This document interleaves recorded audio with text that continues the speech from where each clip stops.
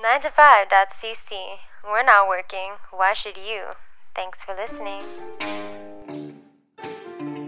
Welcome back to a brand new episode of the Go Plug Yourself podcast. On this week's episode, Chris Vendito and I sat down with Yannick Belzil and Alex Rose, who are podcasters themselves. They do a podcast called Les Voyeurs de Vues, which is a French language podcast where they watch movies. A lot, so many movies. You might also know Alex Rose as for his film reviews on Cult Montreal, and you might know Yannick Belzil for his work on his old podcast, Voyeurs, or you might know him as the narrative director for TMNT Shredder's Revenge, which was a game that recently came out that everybody loved. It's a great chat. We talk, obviously, Ninja Turtles, movies, all sorts of just, stuff. It's a podcast. You know what we're doing here. Sit back, relax, and go plug yourself. 2, 1, hit it. Go plug yourself, you plugging mother plugger. Go plug yourself, you plugging mother plugger. Go plug yourself, you plugging mother plugger. Go plug yourself, it's time for another Go Plug Yourself podcast. I was just thinking about this. I biked for 45 minutes from Hochelaga thinking about only this. On the one line again and again. The one line. So I was trying to figure out which song, what came after it, and what, fucking... Well, I can't... I know the Beastie Boys pretty well, and I can't... Yeah, I don't know what it is. I know we were talking a little bit in the pre-interview about the Mario movie, but Sarah sings the Bowser Peaches song most mornings. We haven't seen the movie yet, but she sings the Jack Black Peaches song. It's really strong. It's an earworm. Yeah. Oh, it's from Paul Revere. That makes sense. So yeah, earlier on. Chris Vendito. What's up, buddy? Stepping in as co-host. How you doing, bud? What? Was Walter busy?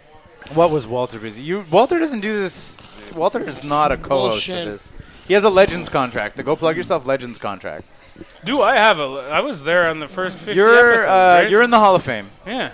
Interesting. Yeah. I'm sure we could talk about this once every 10 years, but I used to have a podcast, a movie podcast, and we recorded. This will be about you, Yannick, in the future. At Keith's old, and Yannick too has been. He's one on one of the rare live. podcasts. Yeah. I think it's my third appearance in this here podcast. So. Yeah, you've done it once in person, once live, and now. That's another thing I was thinking about on my way here. Is I've known Keith a very long time, but I've hung out with him maybe once that we wasn't recorded. So you can kind of we like to record our hangouts. No, but we see each other I think at Fantasia also. We were used to. And then we would tape a podcast about Then we tape a podcast that is about Fantasia. Yeah. But yes, anyway, I was just thinking about it. We did record one of my dead Why Does It Exist? My dead podcast. It's been dead for 10 years, but at your old apartment in NDG, and we blacked out. The original studio. At least two of us blacked out. Yeah, it was. We got very wasted and watched you'll enjoy this, Chris. The movie where Triple H is Chaperone. The Chaperone. Where the WWE Studios Chaperone film. We decided to record 2 podcasts. We did a Go Plug Yourself with Alex, watched Chaperone, and then recorded Alex's podcast, and we were just drinking steadily. People are saying that throughout. A lot of Oscar snubs in that movie. Obviously for Triple H, but then obviously Best Original Screenplay and Ariel Winter score, is in it from cinematography was A. The girl is Ariel Winter but I think at the time she was not. We couldn't have mentioned that because it wasn't true yet. Yeah, I don't think Modern Family had come out. But also, speaking of 10 years, I was saying Trois Bières had the good sense that this podcast didn't. Yes. And you guys called it at basically almost exactly 10 years. Yeah. So you started January 2012, and you ended late 2022. Exactly, something like that. We started in late. We started in the autumn, and we decided that as the leaves fall, so should our podcast, and we ended it. That was 500 something episodes. Yeah, that was a lot. That's a lot. And it was only last fall, but it feels like 3 years ago. Because I was doing all the tech and the editing and the uploading for the podcast, and now that I haven't had to do it for months and months and months, I feel like, wow, it's I have all this free time. Yeah, it's great. All my Sundays are free now. That's wonderful. But yeah, it was a great run. We had a lot of fun. How many episodes have you done in virtually the same amount of time? On this show? Yeah. This show's at 276. Slacking. But we alternate with the other show, which is at 280. Nobody cares about the other show. Wow. So it is actually like Nobody cares about the other show. Yeah. This is the money show. This is the flagship show of the fucking flagship studio. show. We get no respect. We keep telling Stella to give us our money, and they won't do it. And I blame you. Stella Artois as the sponsor yet. I thought Stella, like the organization Stella! that helps like sex workers, you know. Oh. Like, That's what you thought? I was like, that's weird that you're asking money from. That's where your head went? That's where your head went? Yeah. Not the beer? No. I guess no.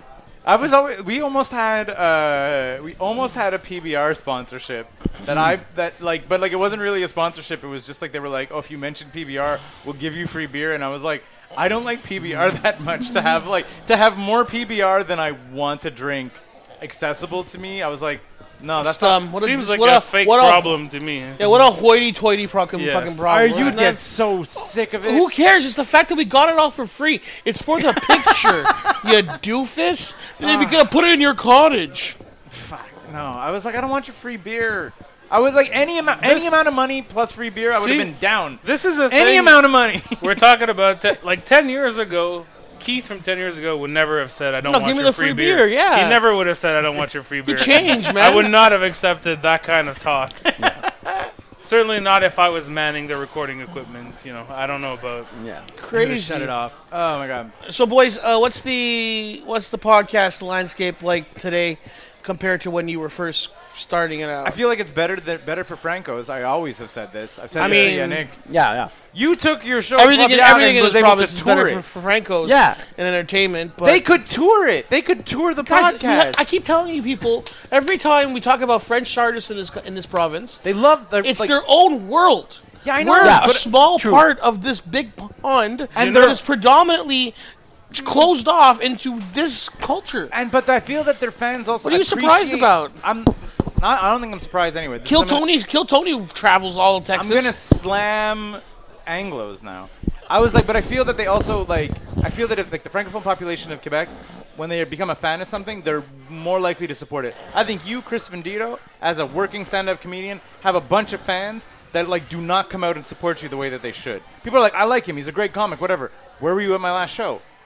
Like I sell out, bro. I don't know what you're that's talking facts. about. I moved tickets, bro. I get paid for this. Puts butts in seats. No, but you know what I'm but saying? I do understand what you're saying. Yeah. I also think I've said this before with how like Anglo comics that want to, or Anglo performers, entertainers that always want to go into the French sphere and they talk about how easy it is. Yes. Must annoy the Mike shit out of Patterson you. Yes, Big Mike. Mike Patterson specifically, but also more recently we have China Wintour, who was Yes, yeah. was Yeah, on yeah. JC Surratt, when he started, he was in English, and Yeah. now he's all French. China Wintour works in French now. Was Yeah, she's on great. Big Brother Celebrity and whatever. Like Well, she does not- great. Like Not discounting any of their greatness, but Yeah. when people say it's easy to do the work in that field in French, does it annoy you? Because it would annoy me. Because I bet it's not lot of as things easy annoy as just going and saying, It's not easy. There's work, I say this as not Hello, a comedian. bonjour. Like I did, like 8 open mics. I did it here at Grumpy's one time. But I'm not a With comedian. another Grumpy's luminary. Yeah, exactly. I'm not a comedian, but I think you have to put in the work. There's a lot more work there for the taking, I think, is what it is. You know, there's a lot Even in more. podcasting, you're saying. No, I mean, as a comedian. Oh, as a comedian. As a podcaster, I mean, honestly, we're not known really. I'm known to Anglos, so I have a French podcast. So whatever, like, star power I have as a writer does not translate to my podcast. You're saying that the listeners of your movie podcast don't read your English reviews in Call Montreal? Few do. I think a few do. But, like, I've had a few people talk to me about it, but I think for all intents and purposes, like, it's not. There's no crossover. There's no crossover. You're not bringing that Cult Montreal Exactly. listenership. That is the thing about Montreal, though. We'd be surprised in all our mediums who our fans are, I think. Because Montrealers have such an eclectic taste in terms of where they get the entertainment from. I've always said this. We're like a Montreal Canadiens town. And then everything else is fair game. Sports, entertainment, music, it's all kind of fair game. So I'm sure people would are living in the suburbs who listen to your podcast religiously. I think so, yeah. And then there's people who you would think would be your ideal target audiences. Yeah. That we used to like many of my friends who are like, oh, I didn't know you have a podcast. Never had a podcast. I talk to you about it every single fucking week, and you're just like, oh, I didn't know. Like I said, they're already at 150 something. Yeah. Yeah. But yeah, the thing that happened with the podcast and landscape, especially like in French, is that for years when we first started Trois Bières, like we and my co-host Pierre-Luc and Gabriel, we were all like comedy oriented, but they were actually Gabriel was already a stand-up, and Pierre-Luc became a stand-up himself, and we would have a lot of comics as guests. And one thing we would say, like, podcasting is sort of the new comedy album. Like, you don't need, like, it gets out there to someone who might not have seen you tour yet, and that's how they'll get to know you. You're saying that Chris sells out because of this podcast. Man talk is fucking... Yeah. And that was something that we would tell people. And for a while, like in the comedy community, there were no podcasts. There was like the Mike Wards and that a couple others, but that was it. It's only once like we really complained to the sort of the main comedy union that there should be a podcast category at Les Oliviers, which is the main big francophone comedy award show. Like, and we got nominated for a couple of times, 3 times in the first year. And once that started to exist, like now suddenly comics were like, oh, I need to have a podcast as well. So ever since then, more known, more star power comedy podcasts have mushroomed all over the place, and they sort of pushed out what used to be a more DIY scene of comics and comedy in podcasting. But on the other end, it gave it also a greater reach that it could never have. But then you could have a show where there are 2 really well-known people who would talk for an hour and a half. So most of the mainstream audience was like, I can't believe I'm hearing these people talk for 1 hour and a half, and I'm getting to really know them. Right, because usually it would cost you like $80 to go see them at this Saint Denis or whatever, you know, like, and so now it's free. So in your phone. It became like a big outreach thing, but for like the early adopters like us, like we got like mushroomed out of it, like. The crazy thing about what you just said too for me is that you mentioned the Gala Olivier. Yeah. That only exists in French. Yeah. Yeah. There is no English... Quebec equivalency. No. There's no English equivalent in North America. There is in Britain. There's comedy awards that are popular in Britain that get televised regionally. Yeah, sure. There's nothing like... There's nothing in the States. We don't give a stand-up. Like, you can be... Comedians like can Dane win Cook doesn't Grammys get that are on award. network television? Because there's network television in Quebec. Yeah. Right? Because it's on... cover to cover in French. You can get an Emmy, I think, right? Like stand-up specials can get Emmys. That's not the same. No, I know, but I think I'm just trying to think of like an award that a stand-up can get. In Canada, too, you can get a Juno. Yeah, it's true. But not a whole gala dedicated to comedy. Yeah, no, there's no dedicated award. But I'm even thinking like, what award can a North American stand-up even aspire to? It's the same awards that we give out at JFL. They have awards for specific numbers. They have awards for your special. They have awards for radio capsule, newcomer of the year, podcasts, television short, online shorts, all of that. I'm agreeing with you. I'm saying, but like for English comedy, I don't think that, like you said, it doesn't exist. It doesn't exist. And I mean, I'm sure there's some variation of the Comedy Store that does it online or whatever. Absolutely. Super cool. Yeah, or something that like Rogan's gonna do in Texas online, but it's not the same as... it's not the same. The prestige is missing. Yeah, but that links back to something you said earlier, that maybe the French audience is really more into their artists. Like, they have more of an ownership, and at the same time, they're like...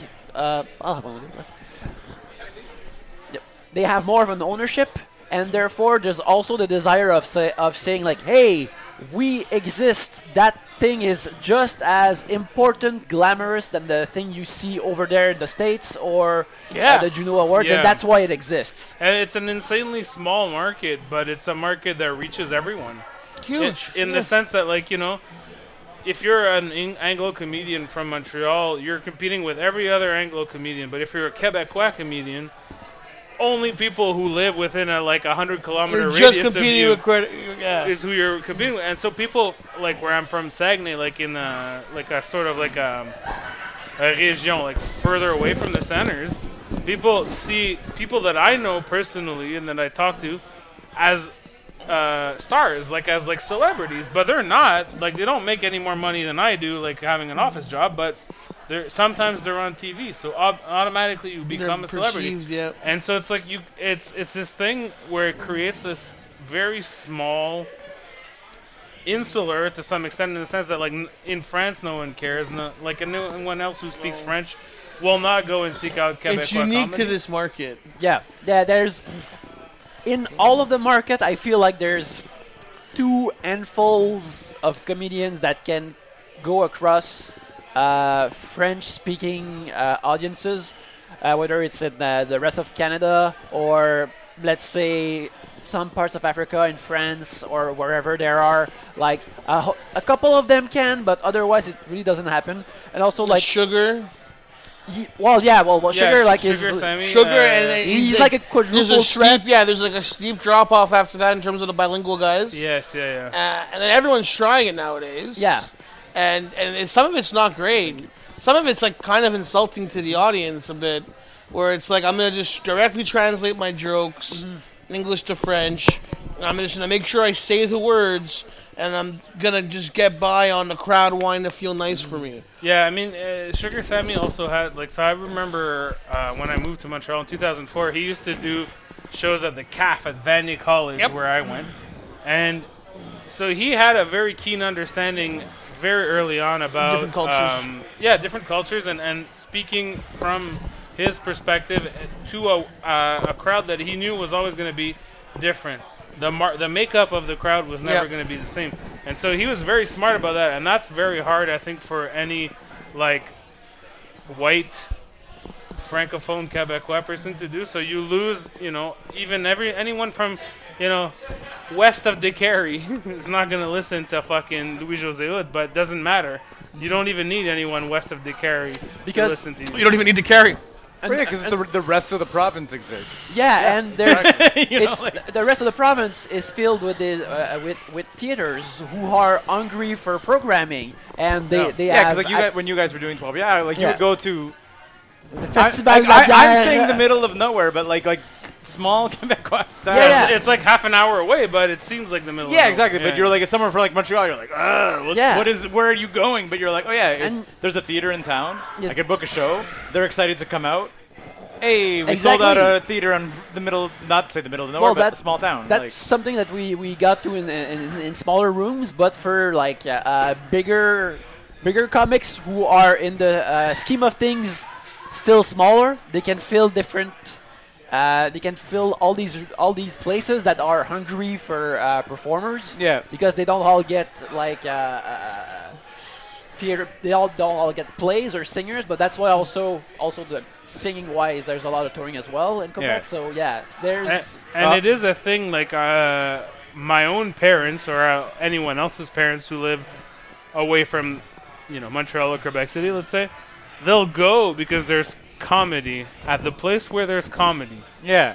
And it's not a comedy club. There won't be a comedy club in Arvida or Jonquière where I'm from, but there'll be some comedian, and they go and they're it was pretty good. It was all right, Yeah. And it's this guy sells out theaters across the province, And does he have fans or does he just go where he the has people fans? are? It's both. Yeah, I know, but it's a bit of both. But that's how you get fans, by people who just kind of go in there and go this is the thing that's happening today in my town. Yeah, and this is a thing that is kind of, I think, missing. Do you ever go to something because it's close to where you live?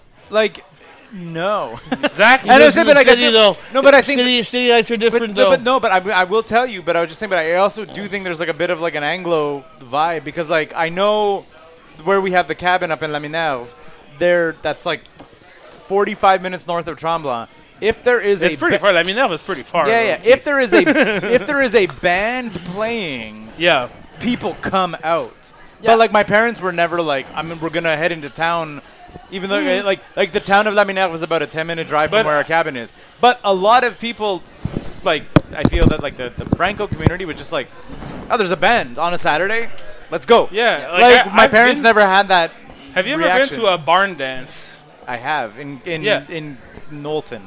Yeah, that's okay. So I went to my ex-girlfriend's dad lives in Stansted, which is right on the border, and we went to visit, and they were like, "Oh, we're going to the dance," and I went to a fucking barn, and there was 700 people or whatever the fuck dancing in a rapid circle that was going like 90 miles an hour to some country band, some like farm worker guys who had a band, and I was like, in Montreal you would never fill this kind of space. Yeah, imagine putting like 7. You can't put 700 people into like a venue for like a band you've heard of. Yes, exactly. You know, like, and these are just some guys, you know, that you know from work, that you're a truck driver, and this guy, he's doing like fucking like, you know, Garth Brooks covers, and you're going ape shit. You're going fucking wild. You're busting your head through windows. You're describing something that my dad would fucking love. There was two separate ambulances came and got someone on that barn dance. And the party didn't stop. Yeah, exactly. And so it's kind of like, you know, the idea like, oh, I moved to Montreal because I have access to all this culture.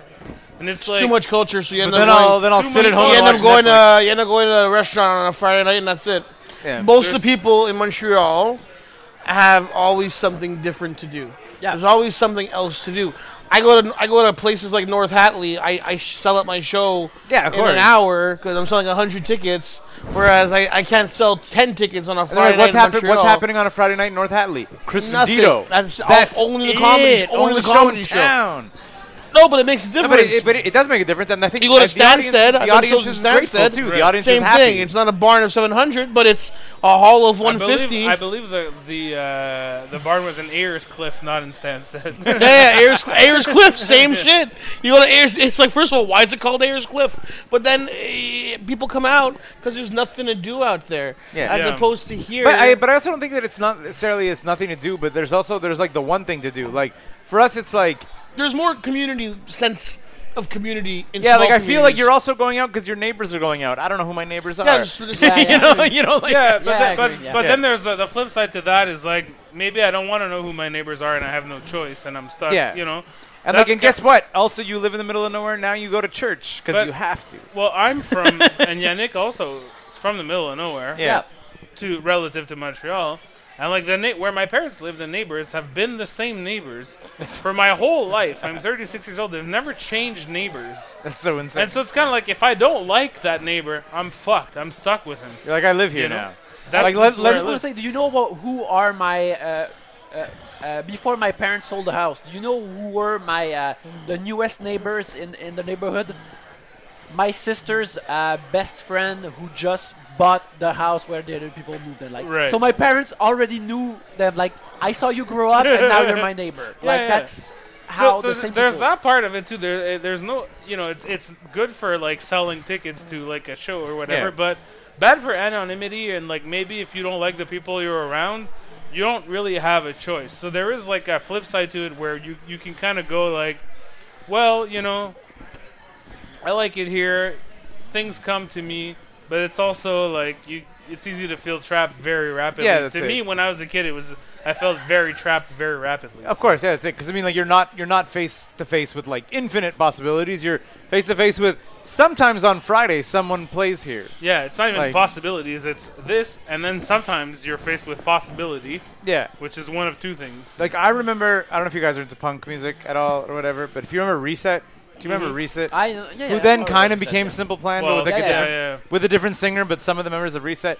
Like, Reset played a show at the Rosemere Community Center, and you have, like, not seen teenagers, like, explode in the way of, like, a punk show in a suburban community center. Right. Like, it was just, like, I was like, they must have felt like the biggest rock stars of all time. But, I mean, that's what it was, like, and that whole, like, in Jonquière is the Moose Hall. Okay. That's where they played.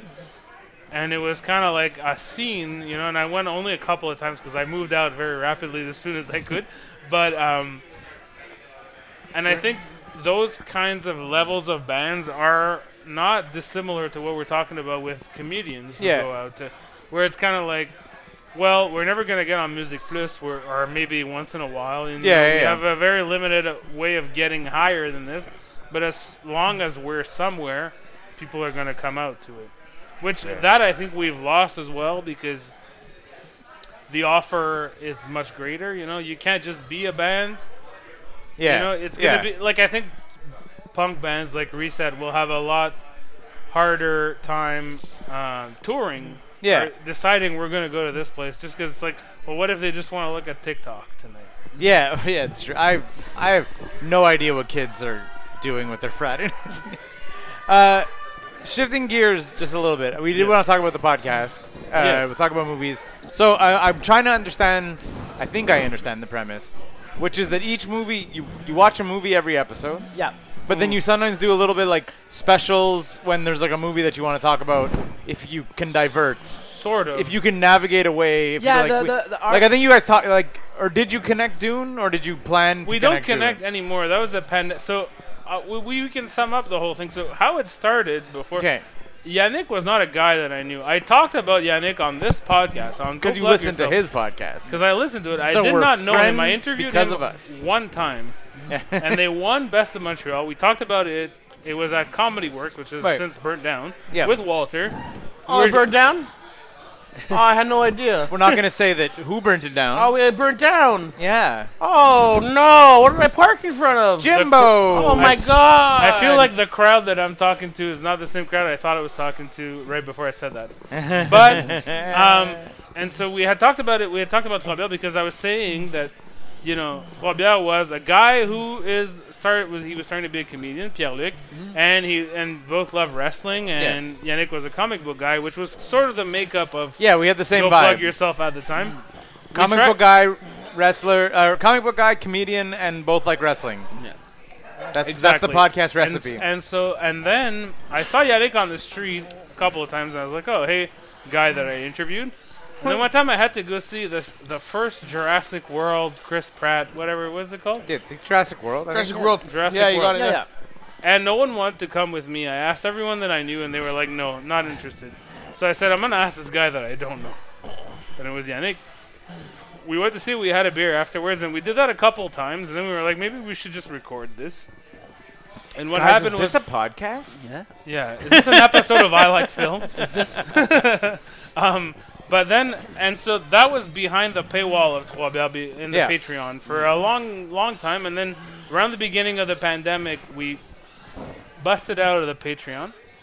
And then it was, we had this, because originally it was really, we just recorded Voyeurs de Vues when there was a movie that I would go see for work, and I had a +1. So it wasn't every week. It wasn't like regular. It was just based on the availability. This is back for the listener if they're trying to place this when you between 2014 and 2021. Yeah, it's like when you were the 2018, the arts and entertainment editor. Yes, the screen editor is what screen it was called. editor at Cult Montreal. At Yeah. Cult Montreal. And also there was something, I guess, funny for us also that today's episode is about Equalizer 2. Like, not necessarily a movie that everyone's looking forward to, although I was pumped. Yeah, I was pumped. Hey, trailer for Equalizer 3 There's a third one coming out. And so fun fact, which I'm sure you boys know, only role he's ever played twice, let alone 3 times. Yeah, it's his only franchise. It's really exciting. Sorry, go on. You marked me out. I got marked. We I'm just marked got out. You're like you might not be into Equalizer. I Chris is told. like, you better believe I'm into Equalizer. And so when we busted out at the beginning of the pandemic, there were no movies. We couldn't go see a movie, so we had to pick the movies, and that's how we connected them. Okay, so that was when And they were then- chained together. Yeah, and then we did that for a while, and then in And if so, November if, like, to 2021... pause, it was someone had to be in one movie, had to be in the next movie. Yeah, or directed or wrote it. Like, Okay. it had to be connected Yeah, with, like, you had to have someone you who had to have a worked on it. common link between one to the Exactly. next. Okay. Like a 6 degrees of Kevin separation, Bacon. yeah. Yeah, exactly. And then in November 2021, I got a job working for Telefilm Canada, which is the government organization that funds Canadian films, and they asked me to cut all They were like, ties "Stop with it. everything. Stop talking about movies. Yeah, because it was a conflict of interest, which I understand. You can't really be part of the organization that funds movies and then turn around and go, this sucks. This movie sucks shit. Don't go see it.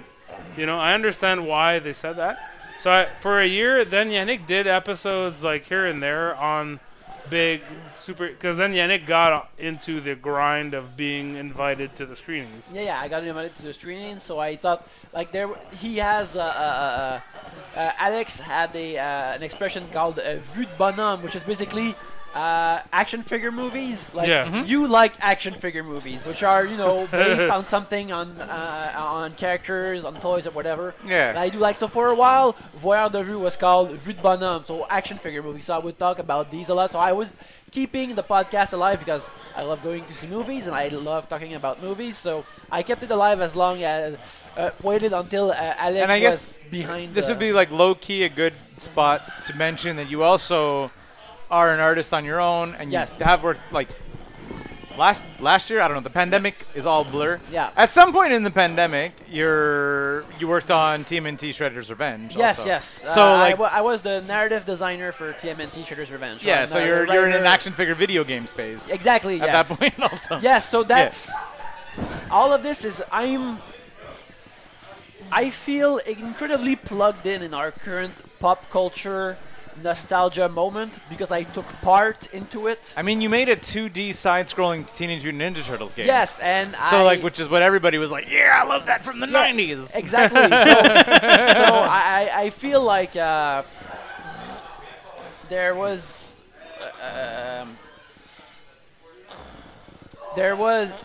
an interview with Tony Gilroy when he made the Star Wars show Endor. Okay. Yeah. And he said, like, he was asked, like, are there like callbacks and continuity stuff like that in Endor? And he says, my show is entirely protein, no icing. Yeah. He was right. But for me, like, working on Turtles, which was one of my great career achievements, I feel like I was like an icing artisan.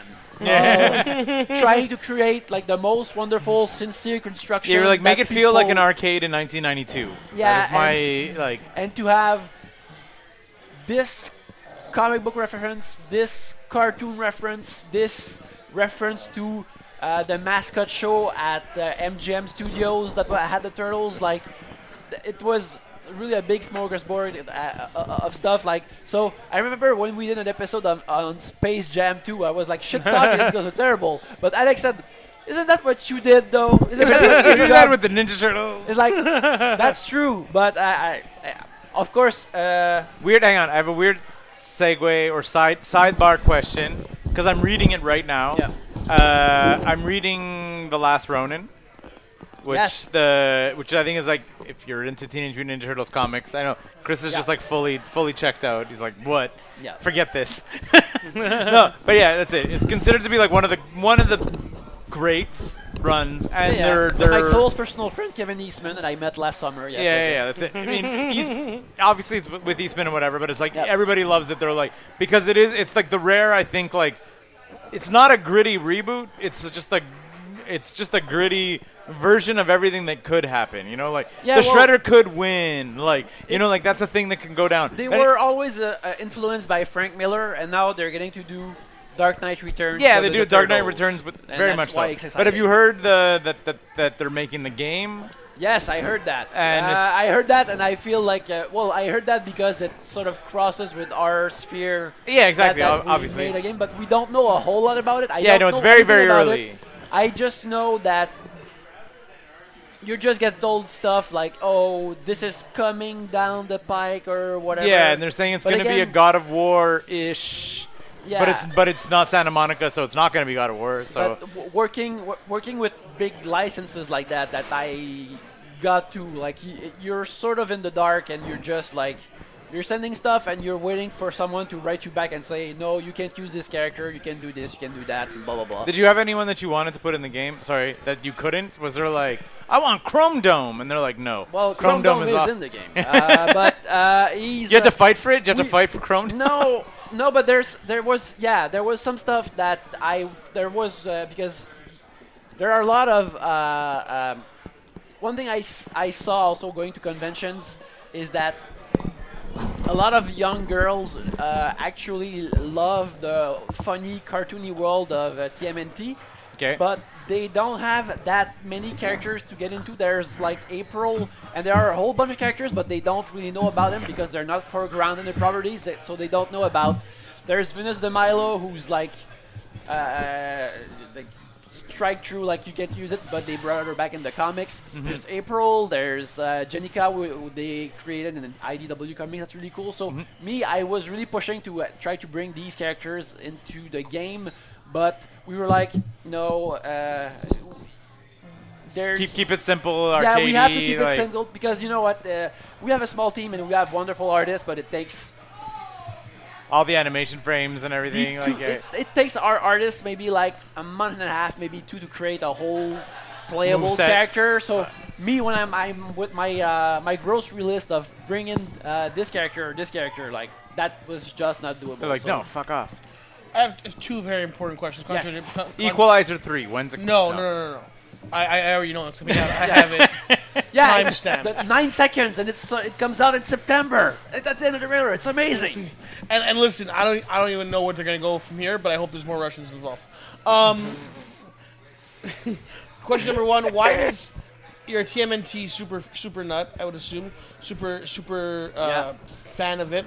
Why does Casey go to job interviews with his mask on?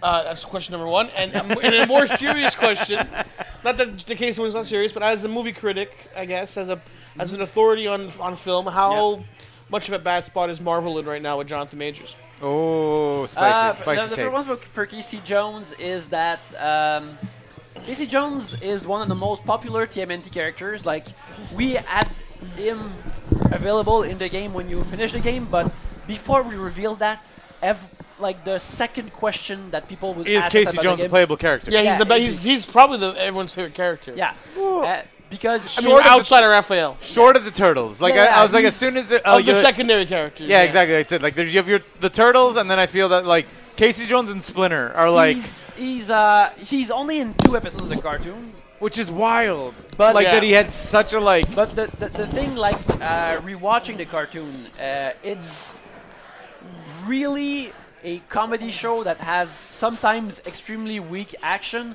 but the voice acting is really good and the characterization is really good, but it's a sitcom. So that's why Casey Jones shows up for a work interview. I love that. With the mask, it's so funny. As for Jonathan Majors with Marvel, are they fuck with it? I think so. I think that the biggest thing right now is that he seems like a big part of Loki season 2. And they filmed that already, right? So that's already filmed. Yeah. The rest, I feel like the whole multiversal shenanigans allows for recasting. Yeah. I feel they're going to push him out. And they did that before, but his representation dropped him. Some of his sponsors have dropped him. Like Valentino dropped him as a sponsor. The U.S. Army, because he was doing recruitment ads. Yeah, he did. Because his father-in-law was a Marine, I think. So I think they're gonna recast him, but they're like, because there's so much. There's a wobbly moment with how Marvel's perceived and the quality and how people like it right now. I think that when they announce, they're probably gonna replace him, but I feel like they're only gonna announce that after they have big crowd-pleasing box office moments. So let's say maybe. I feel if Guardians is a hit, they're gonna be like, and Jonathan Majors is they've gone. Already replaced him. They know probably, but they're not gonna say who. I think they're gonna they're gonna do it in the wake of Goodwill. Like I feel if Guardians is like, because Guardians is apparently like good. Yeah. As they say, it's like, it's really like it's a James Gunn who knows what he's doing. It's very much a swan song. He's sending it off, and they're saying James Gunn does a lot of stuff that sort of annoys me, but he's really good at what he does, and these movies come out of his pen. I'm scared. I'm scared of the amount of power he has in for DC.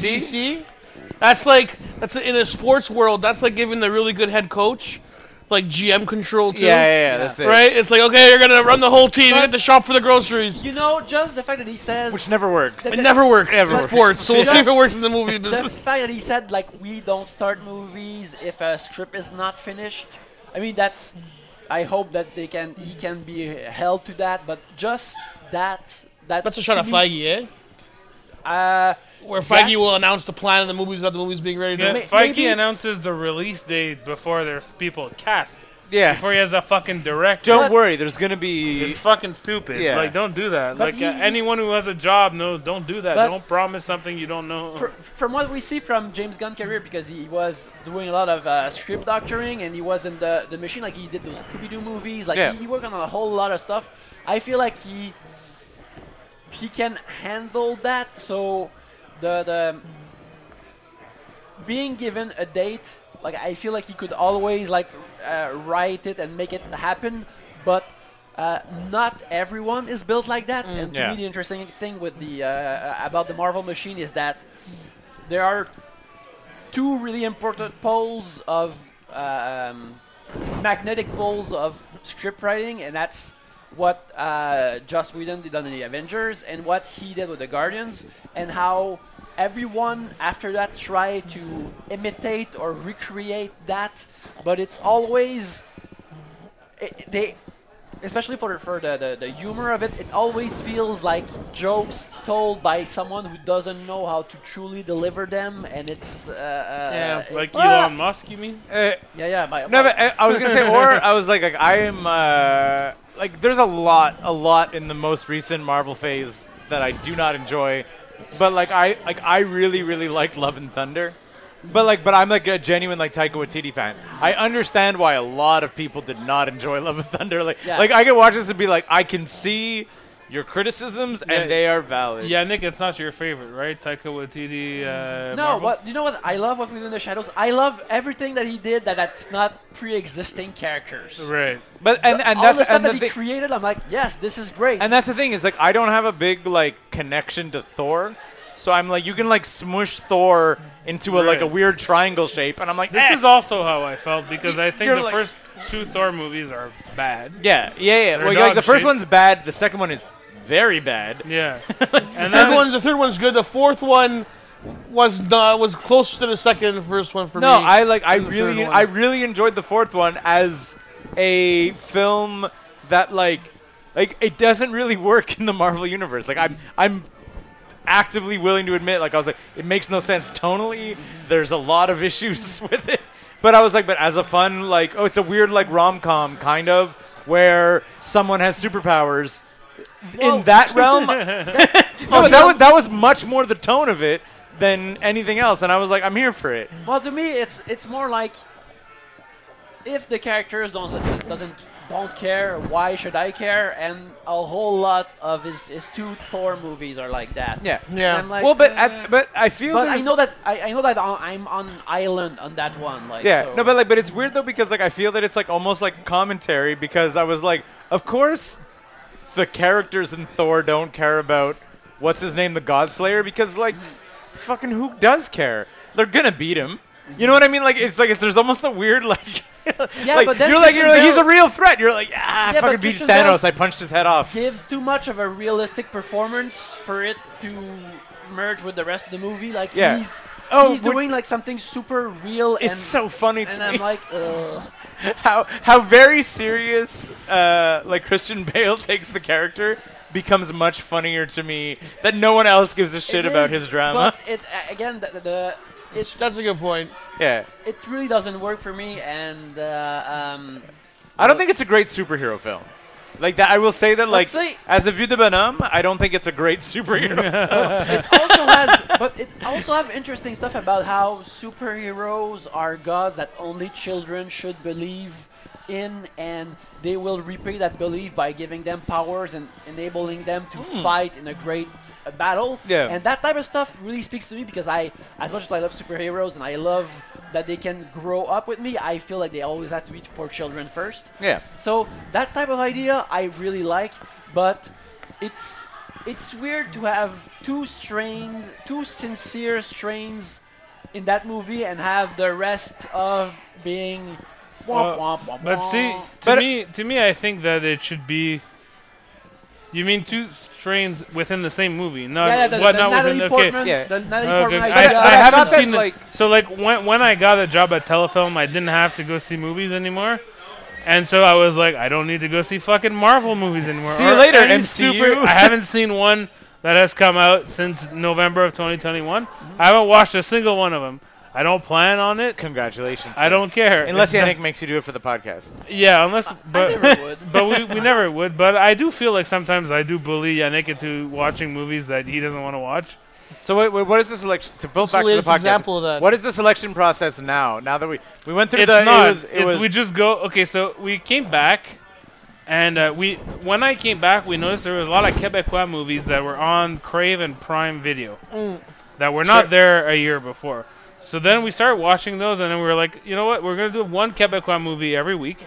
Like, bigger mainstream aiming. Mainstream Quebecois. So like not like an art film, like a movie that is like my intention is to be broad appeal. Yes. Like a movie that is speaking to the people who we said were going to barn dances and shit like that, you know, like you heard it here first. Kids. And you go to barn dances. And then we just pick a movie, and sometimes we do go see a movie in theaters, and sometimes we don't. Sometimes are you going to see Farador? Have you seen Farador? I've seen it. Okay. Not yet. I'll go see it, yeah. I feel that's avoir de vue, like... Yes, well, the guy who wrote it and who's the main actor in it, Eric Boulian, he's been on our show as a guest. So I feel like it would be weird to have a show about it. We'll talk about it. I think it would be weird to. But we have to recuse ourselves. Yeah, exactly. He is like a guy that I am friendly with, so I would find that. But this is the thing I wanted to say before. Let's get other people. Chris and I will watch it. We'll tear it apart. Yeah, why not? We were talking about Yannick. His writing on the video game, on the TMNT video game, has made all of the Quebec screenwriters who write the biggest movies in Quebec very jealous. Every time Yannick tells them, "Oh, I'm writing this Teenage Mutant Ninja Turtles game," they're like, "Really? Well, how did you get that gig? Like, what is it like?" And like these guys who like have Farador, like these guys who have like the posters on the bus, their faces on a bus. They're like, "I would like to have Yannick's job." And so you know, like it just. I've got a Michelangelo story you wouldn't believe. That power play like really works out for me when I can tell them about I asked Townsend Coleman to do the lines I wrote. That's how we break arms and get people on the show. But yes, so now you're like Yannick wrote the Ninja Turtles, you guys. He invented. He's best friends with Raphael. Yeah, exactly. Kevin Eastman's in his Rolodex. I mean, but the really cool thing is that for the game we had like the access to the 4 original actors from the cartoon. So they're all my personal friends now. So did you make them like record to be like, "Hi, this is Yannick's telephone, Cowabunga," like, no, and that's your voicemail? Because you should have. No, but seems like the right thing to do. I should have, but I feel like Rob Paulson, like, he took a look at me, who does Raphael and does he's a voice actor who worked for years and years. He was like, "I bet you're really happy." He said something like, "I feel like this something proves something to your parents, right?" Like, yes, it does, Rob. It does. But that's nice, at least of your parents. It does, because I was like, I could tell my dad being like, "Yeah, I wrote a Ninja Turtles thing." He'd be like, "Yeah, okay." Yeah. And he would just be like, he's like, "Whatever." He's like, "I don't really understand what you do, but I guess you wrote a Ninja Turtles thing." That tracks. My kid's an idiot. I was obsessed with the Turtles when I was a kid, so like for them it's sort of a strange. It's probably like a strange full circle for them. Like he was just this little nerd obsessed with it, and now it came back for him. Yeah. That's great. But yeah, essentially we don't have a process to choose the movies for the podcast to get. But back mostly to Quebecois film, I guess. We have a Quebecois film every week. No, we have one every week, but it's not the main. So like last week, the last one that came out as of recording this, we did Murder Mystery 1 and 2. I saw. Because we're fans of the Sandman. Yeah, we like the Sandman, you know, and wanted to have a sandstorm. We just kind of go like, you want to do this as the main. Like the thing is, for me, I like more obscure and older movies, you know, because I'm a guy who is paid to go to or was for a long time paid to go to the movies. So those don't interest me as much. It's kind of like that feels like my job. Yeah, like, it's there. Digging something through like a bin or whatever is like you're like, "Oh shit, I'm watching this for fun." Exactly, and then you realize that people don't click on it if it's not a thing that they know. So you kind of have to adapt it. And so now we try to find the balance between something that people know and something that is like interesting to us, you know. One for you, one for them. kind of that kind of Yeah, thing. something like that. Yeah, because also I feel like we don't talk about movies that are not accessible either. I think we always talk Yeah, we about try to have interesting them- or cool movies that maybe you won't have heard about it, but there's something in there for you. Yeah, and we also exactly. But accessible also, like, we try to find something that's on a platform. So if people want to watch it, like, it's no use to me to go like, there's this fucking Hungarian movie from 1962 that I love. Because even if you I found a prints of it in a even if you dusty are closet hyped or whatever. by me talking about it, then you're fucked. I have to send you a file. You know, I don't want like all of our listeners to go like begging at my door, like, please send me a WeTransfer with this. You know. But it's And more so- like let's say sometimes we find like, oh, let's say this movie from that era is fucking sick. You might not know about it. Like Yeah. that, I feel like that's where we get really excited. Yeah, we try to have like the most universal. Like, we're talking to like a universal audience. Yeah. It doesn't always work out. I'm sure some people are just like, what the fuck are they talking Yeah. about? But that's just the way the cookie crumbles. Yeah. I just said that like Christopher. That's just the way the cookie crumbles. Hey, Like I just carried this watch Christopher. Yeah, in exactly. my ass for 5 years. But you know, we try to, and once in a while we'll do something obscure. We try to move it around. We always talk about the movies we've seen that week, so there's always space for something that, like, Yannick talks a lot about martial arts movies that I haven't seen, and I'm just like, Yeah. yes, okay. And then I'm like, I've seen an old movie about fucking being sad and an alcoholic, and he's like, yes, okay. So there's that too. There's like a sharing part of it where it's Yeah. kind of like, here are the things I'm into that I'm sure you're never gonna watch. Let Yeah. me talk to you about them.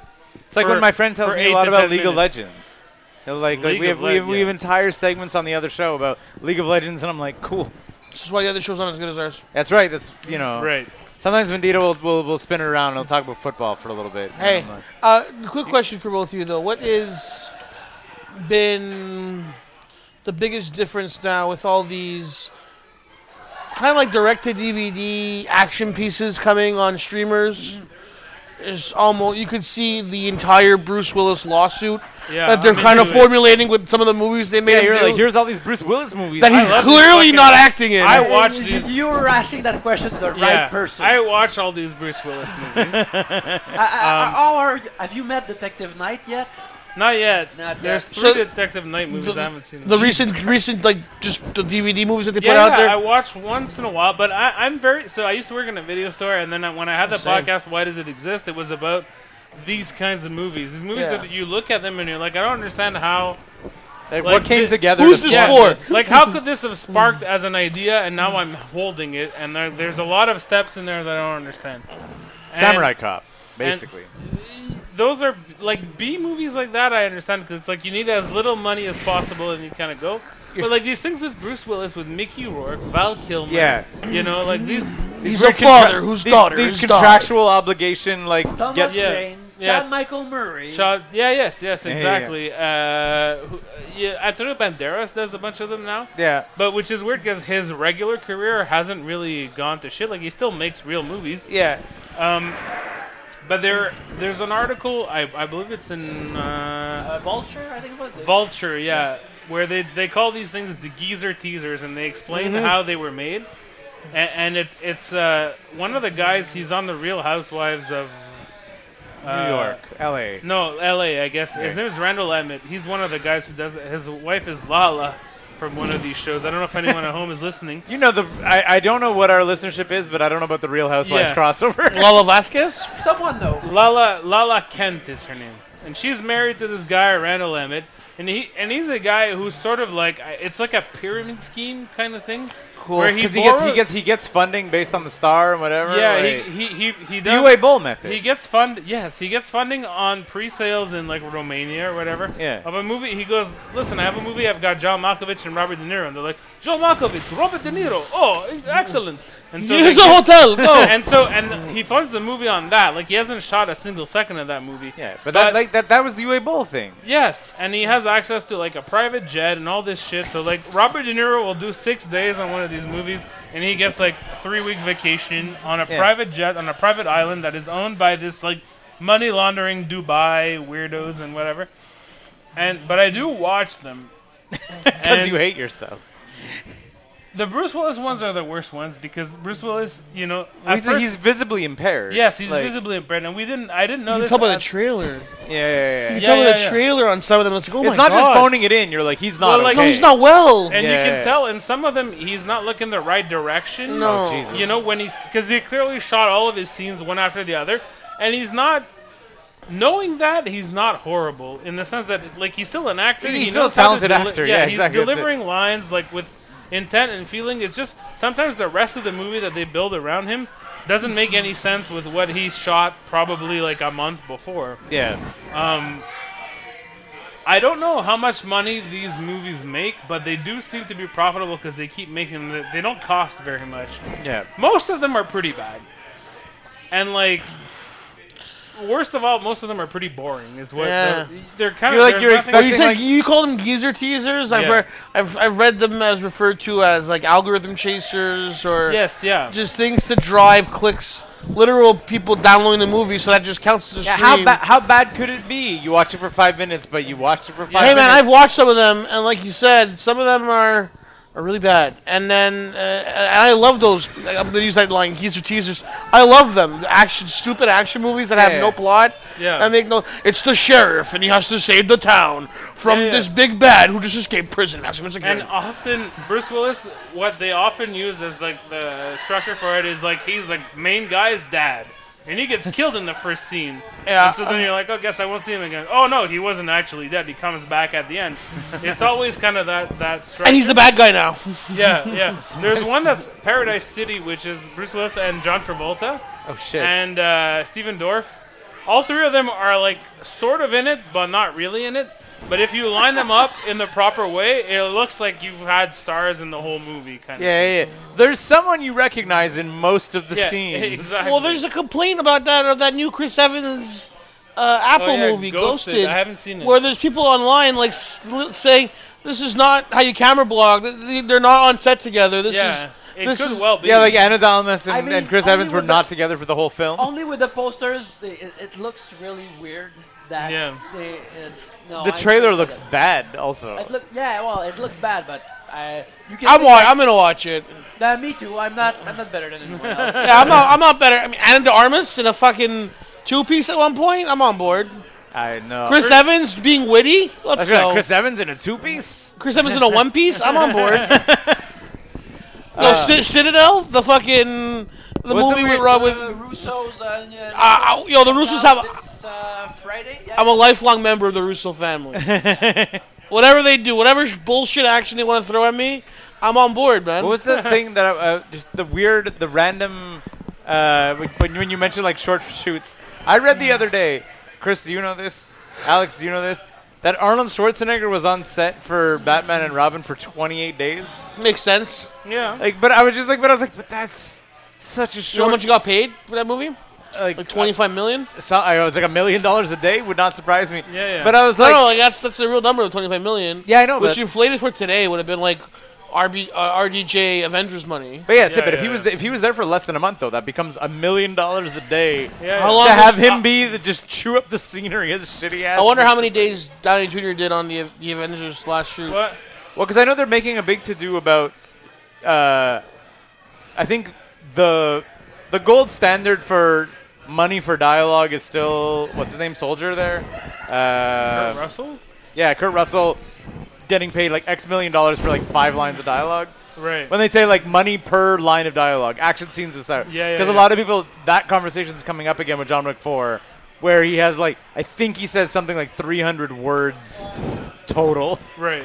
In a 3-hour film. But you do pay for the recognition of that person, and this is but he's on screen 95% of the time. To say that you're only paying an actor for dialogue. Same thing with Soldier or whatever. I do believe I believe in that article, in that Vulture article, they talk about how much Bruce, any of those stars get paid. Yeah. And it's close to $1 million a day. Yeah. But then it becomes like 5 days. Yeah, it is 5 days, and then it's like, I'm gonna bring this movie in under $10 million because the rest of the entire movie's budget of this movie is $8 million, but that means it's actually a $3 million movie. Yeah, with and 5 days of Bruce Willis, and there's explosions in it, and it's like people are gonna fucking die, like if you keep making these movies. And the thing is, now watching them, I watch a lot of them when I do the dishes because there's a shelf above my sink, so I put my computer there. Nice. And I just watch the movies while I do the dishes. And the thing with those is, like, if you watch enough of them, you start your the goalposts start to change, and you start to kind of go like, "Oh, this." You're like anything remotely good. You're like, yeah, "Whoa!" This one's not that. And like one of the things that I notice is like. One of the inspirations that comes up over and over is "You Were Never Really Here" with Joaquin Phoenix, which is like a very arty, like revenge thing. But that comes up like you can tell these guys who are directing these like straight to DVD Bruce movies have watched "You Were Never Really Here" and they're really into it. And it's a really good movie. I do really enjoy, think that's a really good movie.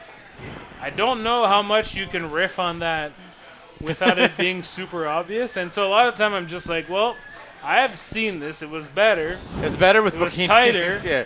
There was not like, and the other thing that from that article that I learned is that there are these actors who are people who are independently rich for whatever reason. There's 4 or 5 of them. One of them is called Meadow Williams. There's a guy called Swen Temmel. They have money from whatever other thing, and they buy their way into the movies. So they produce the movies. So then it's a unbearable weight of massive talent situation. Sort of, yes. But instead of a birthday party, it's, I'm going to be in the movie. Exactly. But they put so Meadow Williams, who is an actress who married a very rich guy who had like an energy drink for shooting. I want to say I think I'm talking out of my ass, but like sounds right. I believe it. An old rich guy. It checks out. Who died, and she made all of his money. Yeah. And so now she buys herself roles. And there's a movie called Access Sally. The Trial of Access Sally, which is her and Al Pacino, and it's a legal drama set right after World War II with this actress who bought herself a role in Al Pacino. Jesus and so I haven't seen it so yet because it's super long, but Al Pacino's like, and he's been interviewed about it, and he's like, I know it sucks shit, but it's a lot of money for like not that much effort, and I see it as a challenge, like, can I be good?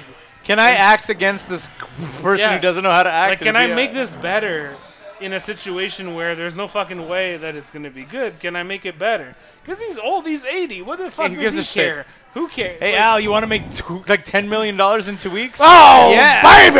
Yeah, exactly. That's it. Like, okay. Wow. Because then anything that is probably good requires more effort from him. This requires almost nothing. Yeah, I went to some exotic location for 2 weeks and acted against this woman who doesn't know how to act. I got $10 million one way or the other. And there was this thing that came out I think yesterday. They had this pineapple on set. Yeah. They had this pineapple on set. You just kept coming for it every day. Well, that's it. And then probably if you ask about Al Pacino, like, what are your most memorable shooting stories? It'll be some kind of shit like that where he was on vacation and he was eating pineapple. Not something that was grueling and sucked that he was barfing into it. It's not the Panic in Needle Park. Like, he doesn't have good memories. I don't have to do that anymore. I'm 80. Pacino spent the 70s and 80s doing all his intense, important work. Yeah. Right. The 90s was his, let me bask in my glory. Let me yell. Yeah, he cashed in. Yeah. Because in the 70s, and like the stretch where he made Godfather 1, Serpico, Dog Day Afternoon, Godfather 2, in a stretch of like 5 years. Yeah, that's a career for That must have been grueling. As an actor? Like, Jesus. And he gets to Godfather 2, and he's talking about, on my last movie, which was Serpico, they had me out of there every day at 5, and it's Francis Ford Coppola, and he's fucking, everyone's confused. Godfather 2, the shoot was a mess, by all intents and purposes. And De Niro, and Pacino is just... And he was snubbed for an Oscar for that movie, too. Yeah. My point is that he spent all the 70s caring about what he made. I don't think he had any care after. There was a different attitude, too, to making movies. Like, I think Coppola's made a movie now, Megalopolis, that he put $100 million of his own money. He was never smart. Francis was never smart with his money.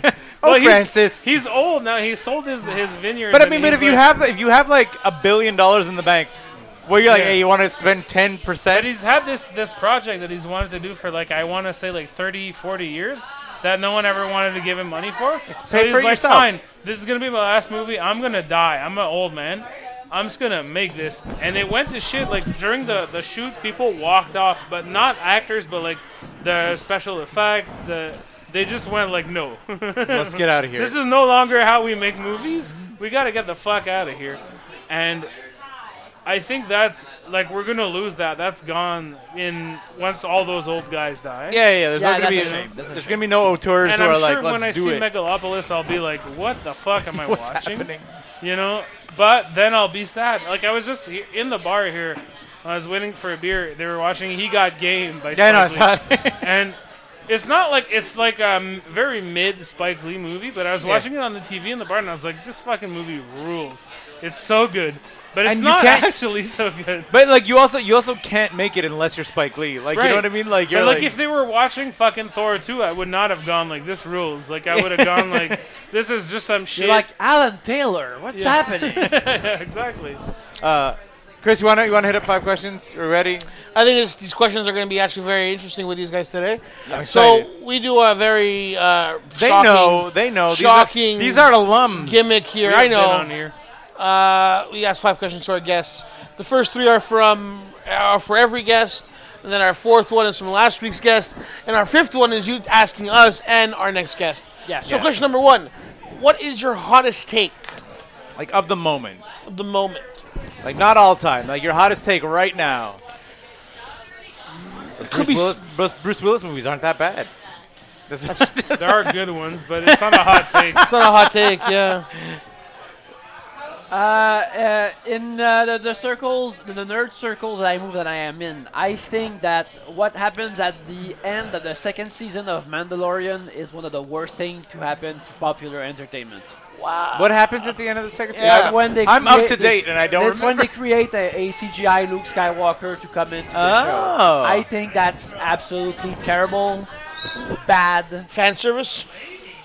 Not that it's fan service, but it's so the fact that they Pandering. created a CGI instead of having just maybe recasting an actor.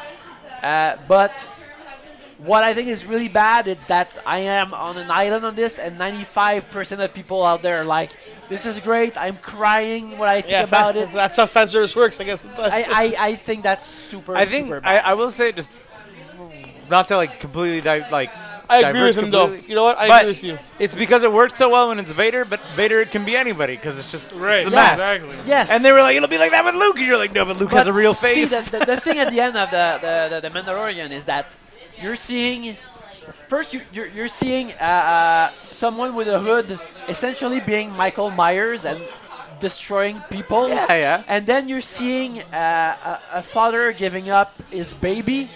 Yeah. And then he removes his hat, so you get that Pedro Pascal shot for the season, and he's really emotional. And then you have a terrible CGI face who cannot react to the a cute puppet. It's a weird CGI monster. It's like, I'm abs- taking your son. Goodbye. yes, like I cannot understand why he would give up his son to this weird ghoul. Yeah, I But get everyone loved it, and I feel like that has traced the future of whatever is going to happen with Star Wars. And it. Started with Tron. it's absolutely. I think that's terrible.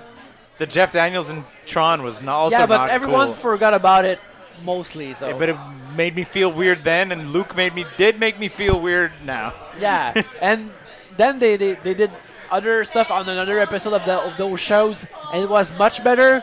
But when it was important, it's actually it's the worst. It's terrible.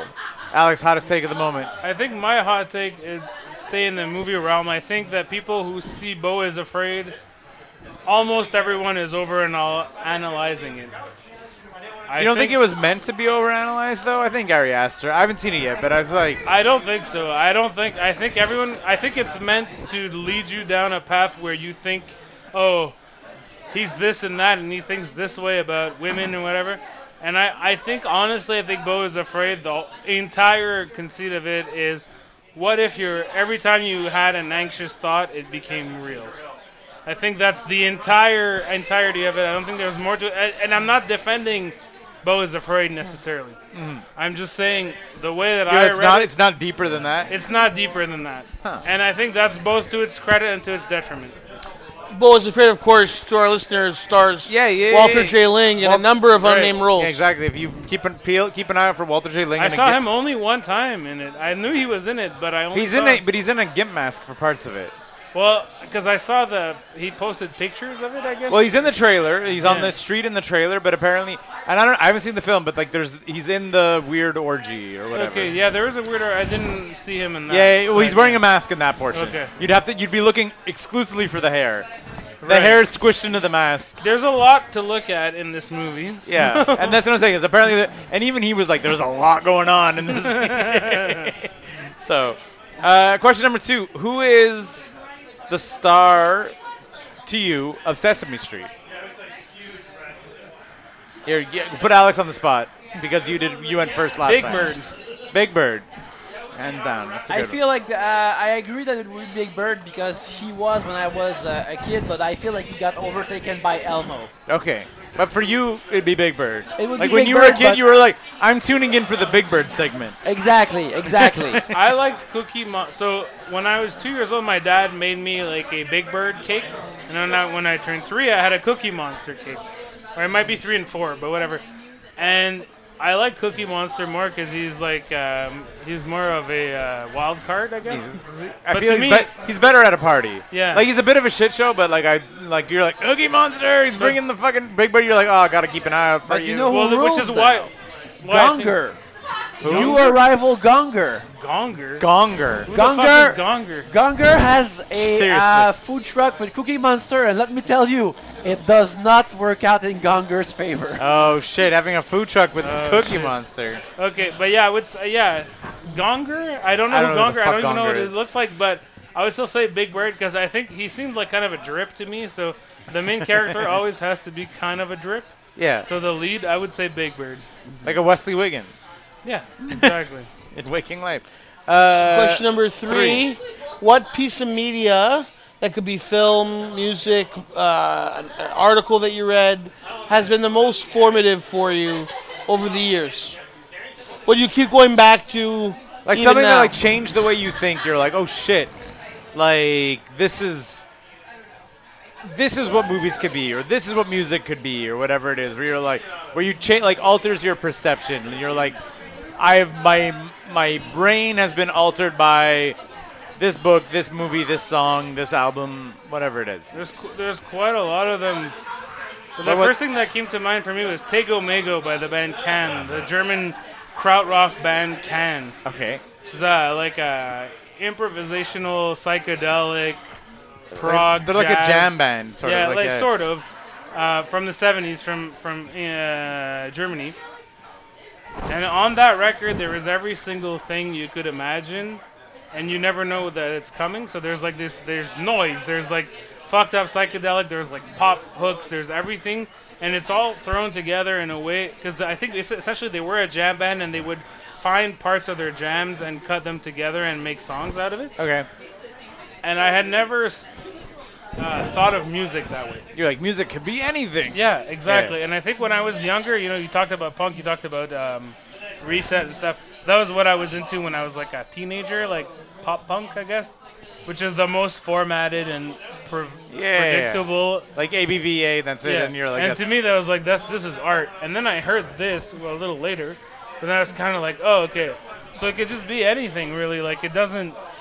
It doesn't even have to fit on the record. It could just be anything. So to me, it's that Tego Mego, 1971. I'm going to check that out when I get home.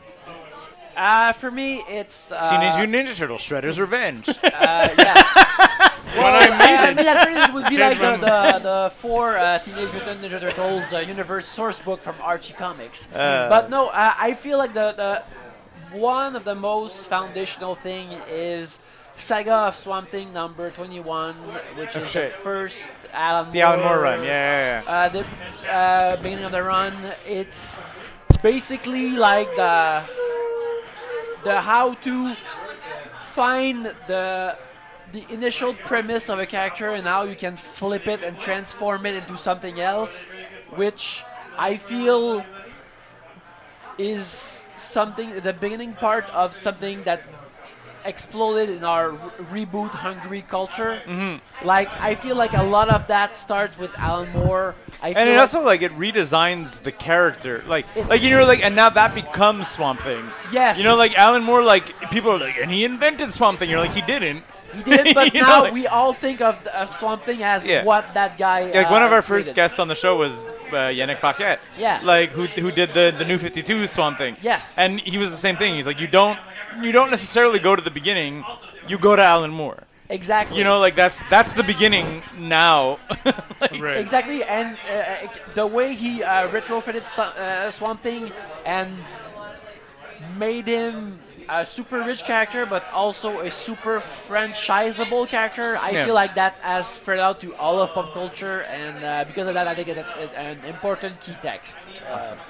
So our last guest was Andy Belanger, yes, a.k.a. The Animal. Bob Anger, yes, Bob yes. the Animal Anger, depending on if he's wrestling or doing art. He had two questions. Yes. The first one is, who's the most fuckable character on Lost? On Lost, this is a great question for Yannick, who loves Lost, but I've never watched it. I love I'm Lost. just gonna say You might Hurley. have to defer. I have to say Hurley is the only one that I know. Hurley from the Weezer album. Yeah, exactly. I feel like Shannon used a lot of her feminine wiles to get a lot of things in her life, so I feel like sexually, in the bedroom, like she probably has a couple of tricks up her sleeve that makes you go, "Whoa, I can't live without this woman." Okay. So there's that, and I feel Shannon like, would get her hooks in you. Yeah. But I feel like Syed is also a tender and generous lover, so probably Syed as well. Syed's up there. Yeah. I He's think super hot. we almost universally, when we were talking about it, landed on Sawyer. Yeah. Terry O'Quinn, if I could answer this question. Was that Terry O'Quinn. Which one's Well, Terry he O'Quinn? probably read books about The how old man, pleasure the old bald man. a woman for Oh sure. shit! Yeah. But no. Who was also a number of people on Lost were also on Hawaii 5-0 after. Yeah, exactly. Yeah, they just I think stayed it's there. shared universe. No, it's the Kurtzman Orky family. I It's feel finally it's not shared universe. It's I bought a house in the Hawaii universe. That's happened. Andy's follow-up question was, where do you go from here? That's a great question. Where do I go from here? Where do we go from here? I felt just keep doing stuff that I hope that I enjoy and feels authentic to myself. Alex, same question. Where do I go from here? Like right now, I might have another beer, and then I'm gonna go home. Yeah. Very literal. I like it. Yeah, very no, wait, I don't know. This is a question that I've never thought about. Like, now I'm 36, and I'm kind of like, oh, maybe I should think about the future. Fuck you, dude. I turned 40 next month. It's the first time that I've ever thought off. about this in my life. So, it's a good question, Andy Belanger, but I don't know. You tell me. I'm going to tell him. I'll be like, yo, Alex wants you to ask. Turn the tables now. You can ask a question. Chris and I will do our best to answer it. Yes. And then we will ask it to our next guest. Not knowing who the next guest is, we haven't booked it yet. So. Do we get a question each, or? I mean, if you want. I mean, Yeah, we gave the last guy Andy two was questions. one person, got two. So if Right. you want a question each, or if you're like, you want to brainstorm, lock in on one, it's really your call. There's no rules here. One time I fucked up. One time I got on here to talk about Best of Montreal, Yep. and I Best of Montreal'd my question, and then I listened to it, and they were like, I don't care. Whoever followed up was like not interested in my question, so I'm not. It gonna do that. happens. Like Yeah, that, it's listen, okay. It's fine. Nothing ever. I stopped caring about Best of Montreal a while ago. Yeah, well, I have to care about it. I know you work for it. It's your employer, but I finished it this morning, tabulating it this morning. Oh. Actually. Did we make the list? I can't say. I feel that we did not tell anyone at all. Hey, yeah, but the last couple of years. Anyway, sorry. Go ahead. I've always You gotta tell. It's not that close. If you tell someone, you might get a chance. You might have a chance. Yeah. This is my exclusive thing here. If you tell someone to vote for you, you might have a chance. So, it's not Canadian entertainment, baby. Yeah, It I don't know. is I feel that as like, flashy while, as while you you think. guys, I don't want you to distract you too much about thinking about your question. Yes. But I will say, while you guys think about it, with the Best of Montreal voting, where I genuinely checked out from it was the pandemic year, where I was just like, we have so much bigger shit on our minds. I was like, I can't imagine to be like, it's weird that it happened. I was like, hey, you have your kids home with you, and you're working from home, and the future is totally uncertain. But hey, do you think I have the best podcast? Please? I was like, no, I'm not telling anyone at all. And then I just checked out from the idea of campaigning. Not to say that there are many lists related to Montreal. Here's my question for the next guest. What Montreal institution, landmark, or whatever do you miss the most? A thing that's not there anymore, and that you miss, that you think about, that you would go to. But I mean, to me, the first thing that popped into mind was immediately the expos. Right. Like that was like. But it could also be a bar. Or yeah, restaurant. no, 100%. I know there's more things, but like the expos jump to mind, like immediately. Other shit. Moe's Snack Bar was the other one next to Dawson because I ate there daily. Chris, do you have anything while Yannick ruminates on his question? I mean, what used to be the rest of Bishop, you know, Embassy, the Comedy Works, burned down. I'm aware, buddy. What is there now? I don't know. Maybe Nothing. This is a sore spot to talk about.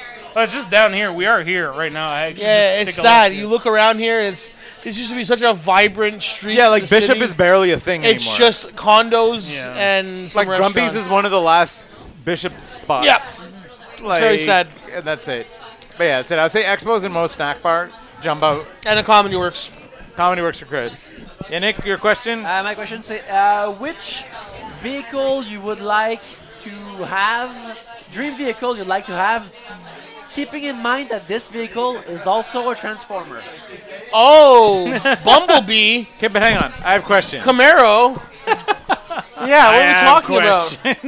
I don't have any questions. Keith shouldn't have any questions either. Is it a Transformer? No, but hang on. Is it a Transformer with a personality, or is it a Transformer like I'm the pilot? It is a Transformer with that would have a personality, but let's say you think that's a scooter, that Transformer is going to have opinions about you sitting there, your ass on their So it's lower back. like a Transformer. It's a robot in disguise. It's not like a pilotable suit. No. Or whatever. It's Okay, so it's like a Transformer from the Transformers. It's being very kind, if I have to admit, to lift you all over the place. Yeah. I mean, I would just. My dream car has always been a Mini Cooper S. Yes. And if you were like to very specifically I can't remember the 1970 whatever when it won the Monte Carlo. Yeah. Like that's the car that I've always had. That's a Bumblebee-ish Transformer. Exactly, that's it. Yes. And I think I'm into that.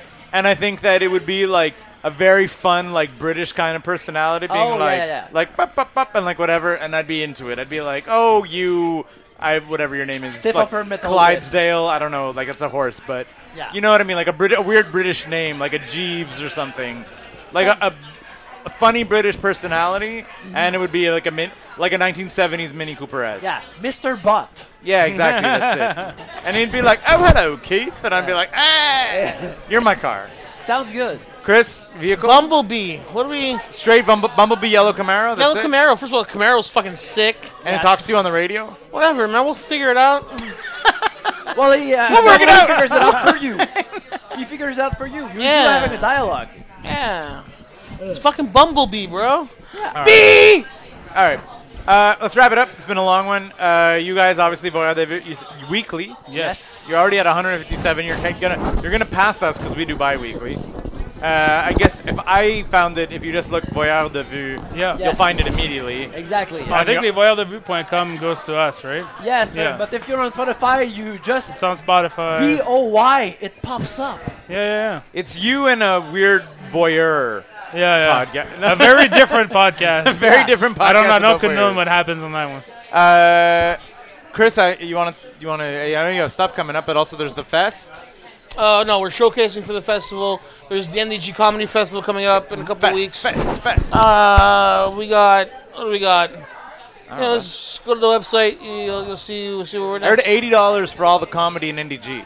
$80 gets you a pass for the whole festival. Yeah. Yeah. I'm not in charge of this festival, so. Okay, you're not gonna. I mean, I'm there. I'm doing shows, but I was like, you're working it. for any complaints, you gotta go see Walter J. Ling. Walter J. Ling is at gmail.com. You're like a Buy bouncer. your tickets though. You're like a bouncer for Walter, though. I'm his PR guy. There you go. There you go. Guys, thank you so much for coming out. That was awesome. Thanks for having Thank you.